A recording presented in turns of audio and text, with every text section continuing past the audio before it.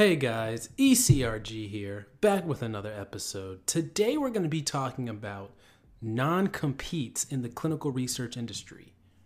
This is a video, an episode that a lot of people have been asking me to do because there are some companies out there that are pushing non-competes on their employees. And we're going to dig into that a little bit today.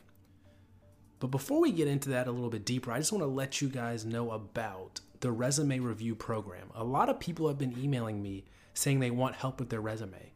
And I've been helping a lot of people out with their resume. But for those people that don't know about it, we've got a resume review program. You can email me at eliteclinicalgroup@gmail.com if you're interested. We will take your resume to the next level, the level that you need to get into the clinical research industry. This industry is getting more and more competitive. More and more competitive every single day, every single year. More people are learning about this industry, and it's getting harder and harder to get in. So you need someone who's going to be able to help you, to help your resume stand out to hiring managers and recruiters. So let me help you. Don't waste any more time, guys. A lot of people are wasting time trying to figure out to do it themselves, getting rejected from hundreds of jobs. One of those jobs should have been yours, but your resume didn't get by the algorithm, didn't get by the computer. Your resume didn't get by the hiring manager. Your resume was kind of boring. Sorry. So let me help you help yourself. Okay? Let me help you help yourself get that next clinical research job you're looking for. So let's go ahead and get into non-compete. Once you finally get that job offer, after becoming a part of the resume review program and getting involved with us there, they may ask you to sign a non-compete. So what exactly is a non-compete? So I'm going to go ahead, do a search so I can get a decent definition here. This is something that I have actually been offered to sign, and I actually have signed one. Now, I know someone asked me this question a while ago about have I ever signed one. Well, I got a job pretty much right after you signed, pretty much after you asked me that question. So it has changed, and I'm going to tell you why I signed it. So non-compete. What is a non-compete? Denoting or relating to a clause, provision, or agreement by which parties are bound not to compete. So let's see if we can get a little bit more information here on Wikipedia. So in contract law, a non-compete clause is a clause under which one party, usually an employee, agrees not to enter into or start a similar profession or trade in competition against another party, the employer. Some courts refer to these as restrictive covenants. As a contract provision, CNC is bound by traditional contract requirements, including the consideration doctrine. So basically, a non-compete is a clause that you're going to sign, which is going to prevent you from working that particular job for a competitor or creating your own company competing with the company you just left. Now, these clauses are things that are popular for doctors. A lot of times doctors have to sign non-compete clauses and these clauses can't be ridiculous. Like they can't say you can't work, in the whole United States for like 5 years. That's too ridiculous. They've got to be somewhat reasonable. So a lot of times they'll say in a 100-mile radius, so you might have to move towns. They may say something like, they may specify which companies you can't work for. So they may, list a few companies and say that. And they can't put a ridiculous time limit on it. They can't say 5 years, 10 years. That's too long. They can say a year, maybe 2 years max. But these are typically employees which are going to have some trade secrets. Like, for example, if you're working for a pharma company and you're one of the lead scientists, you know how all the drugs work. So technically, someone else could hire you and you could go make that drug for them instead of the company you were at. So that's why our non-compete comes in, for the purpose of the company. Typically, executives may get them because they're going to be privy to a lot of knowledge that a lot of other people are not going to be privy to. And that could really hurt the company and really put them at a huge disadvantage if they were to leave. So typically executives, typically people, doctors will get them, maybe scientists will get them. But a lot of times companies bring these non-competes down to lower level workers. And it's really a shame. So when I put this up here, you see the WeWork settles, and I was just reading this article earlier. They were saying they got workers that make as little as $15 an hour signing non-competes. Absolutely ridiculous. And they're not alone. Other companies have done this too in clinical research, and I'm going to tell you about one now. So I was offered a job. This was one of the first job offers I was offered. And originally it was for a clinical research associate program. It was an entry-level program. This is when I was first getting into the industry. And I'm not going to shout out the CRO because they're known for not paying that well. You may have heard me talk about them in some other episode, but not in this episode. And I will tell you they're based in, I'm not going to say that either, because you might figure that out. But anyway, I'm not going to say that now. But, it was originally for a clinical research associate program. They were going to bring you in, train you to be a CRA. So for that, I would have signed a non-compete for that, because I know after that, you can go work anywhere in the country. You can go, you can do anything. After that, the floodgates really open for you after that. And I feel like the CRA career path was definitely worthwhile enough, even if you have to sign a non-compete, depending on what it says. But this company changed the program. They made it into a project coordinator program, which is like a project manager assistant. And that for me was not a dream job scenario. For me, my dream job was always to be a CRA. So project coordinator was just a stepping stone for me. It's not worth getting way underpaid for. It's not worth signing a non-compete for, in my opinion. And these people were way underpaying. And it's hard to live on the 30s. I think they were paying like $32,000, like really, really low. Yeah, really low. $32,000 is really low. And they said, hey, your pay is going to go up every few months by a couple $1,000s, but really low, especially depending on where you live too. But anyway, they were going to make me sign a non-compete, and of course I was like, okay, not for that low salary, you're not. That's absolutely ridiculous. And this is a tactic that companies try to do. MedPace is another one. And I'll tell you the company. The company that made me do this was Cato Research. Overall good company. Heard things about them, but when I interviewed every single person, I asked them what the downsides were. Every single person said the money was bad.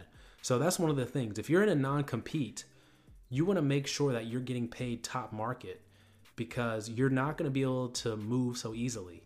You may have to move states, so you may have to uproot your family and your life for a little while. You may have to change industries for a little while. There are a lot of negatives with that. So you want to make sure that while you're there, you're getting paid top market value. This is not something you want to sign if you're getting way below market value, unless you've got a plan.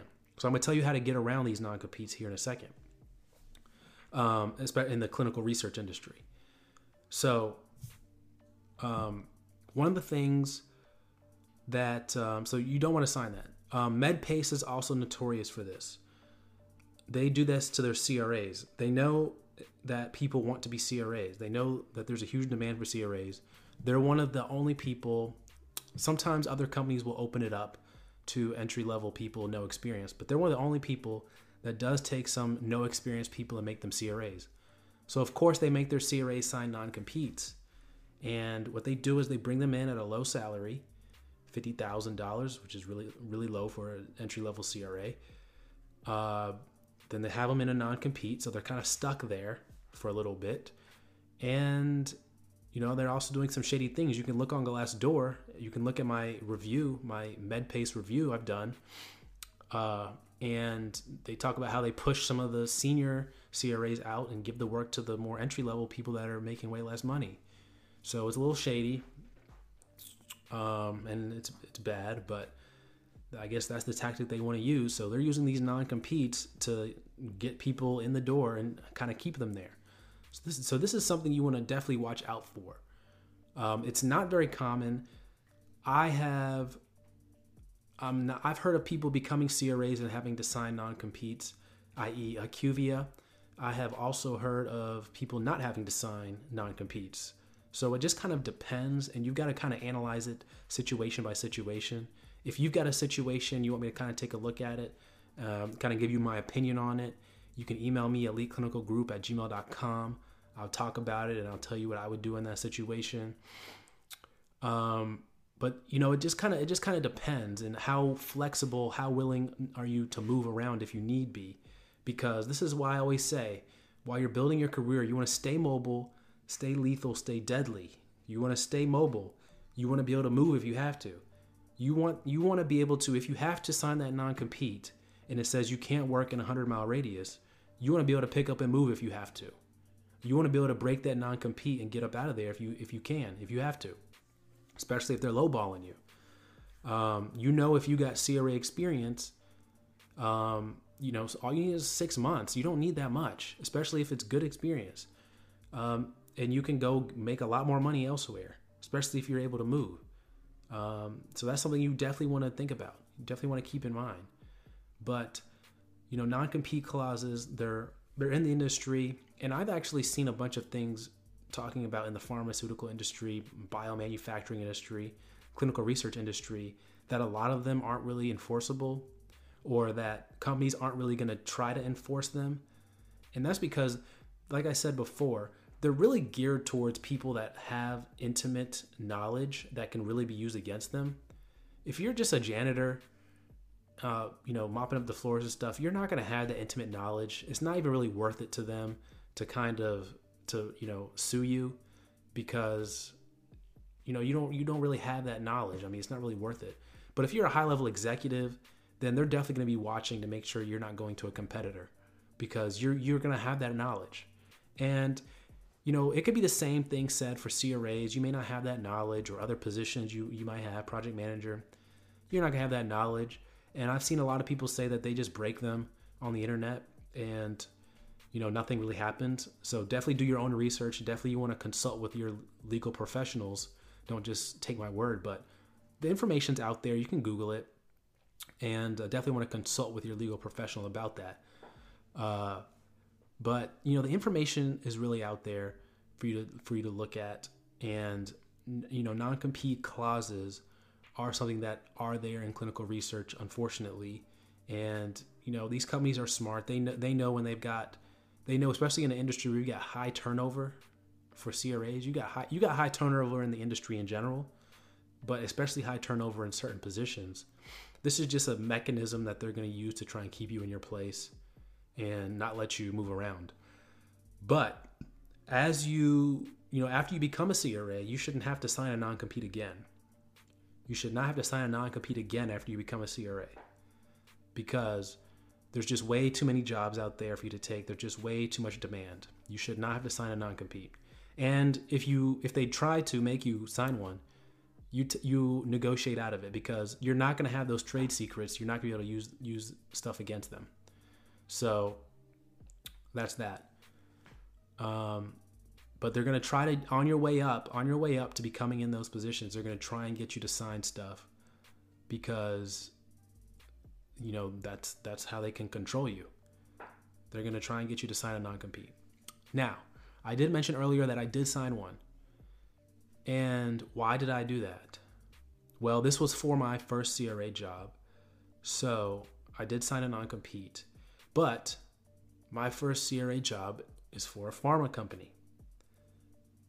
Now, in this non-compete, they specified which companies I could or could not work for. So the company I work for is specialized in certain areas. So that narrows their focus down even more. So there's really only a handful of companies, which I have never seen jobs for, by the way. So they're not even really on my radar. Then I don't think I'll ever, come into a situation where I need to go there. But there's only a handful of companies that they said I could not work at. And this, of course, was the job of my dreams, trying to be a CRA at the time. And, I think it just made a lot of sense. The overall package was amazing. It was everything I could have wanted. It was everything I asked for. They really played ball. And, I was very happy with the decision at the time. You guys were there. I kind of walked you through everything that was going on at the time. And I did sign that non-compete. And like I said, it's a pharma company. So you got to think, you're only not allowed to work at places that compete. So that's other pharma companies that do similar things. And that's not all pharma companies or sponsors. That's only ones that do the same thing. But even if it was all sponsors, look, guys, I came from the CRO world. I can just go back to the CRO world. Under that non-compete, I can work for any CRO. So we're all good then. Because, I mean, I think I would probably go back to the CRO world anyway. But you're all good. So that's the same thing for CROs. If you sign a non-compete for a CRO, make sure you read it carefully. Maybe have a legal professional read it. Someone who's knowledgeable about the industry, because they're going to understand more the ins and outs. But it's likely that you're going to be able to go work for a pharma or sponsor company after that, which is excellent. So now you have an opportunity to break your non-compete, and because you're not competing. So they're thinking that they've got you locked in when you've got a way around it. So you can go work for somebody with a different business model. So there's two things, and people go back and forth all the time. If you've signed a non-compete with pharma, go work in a CRO. You sign a non-compete with a CRO, go work in pharma. So that's something you can do and keep in mind. Once again, you've got to be wary of what the non-compete says, but you definitely want to keep your options as open as possible if you are going to sign one. But preferably, you don't have to sign one. And I think that's more the minority of cases than it is the majority. So we'll see, guys. We'll see. So hopefully this was informative about non-competes in the industry. I'll probably make another video detailing about, more specifically about how to get out of them. So stay tuned for that. But, and I'll probably talk about what this says on the internet about how people are getting out of them and stuff too. But other than that, guys, and I hope you enjoyed this. Email me, eliteclinicalgroup@gmail.com for any questions you may have. Take care, guys.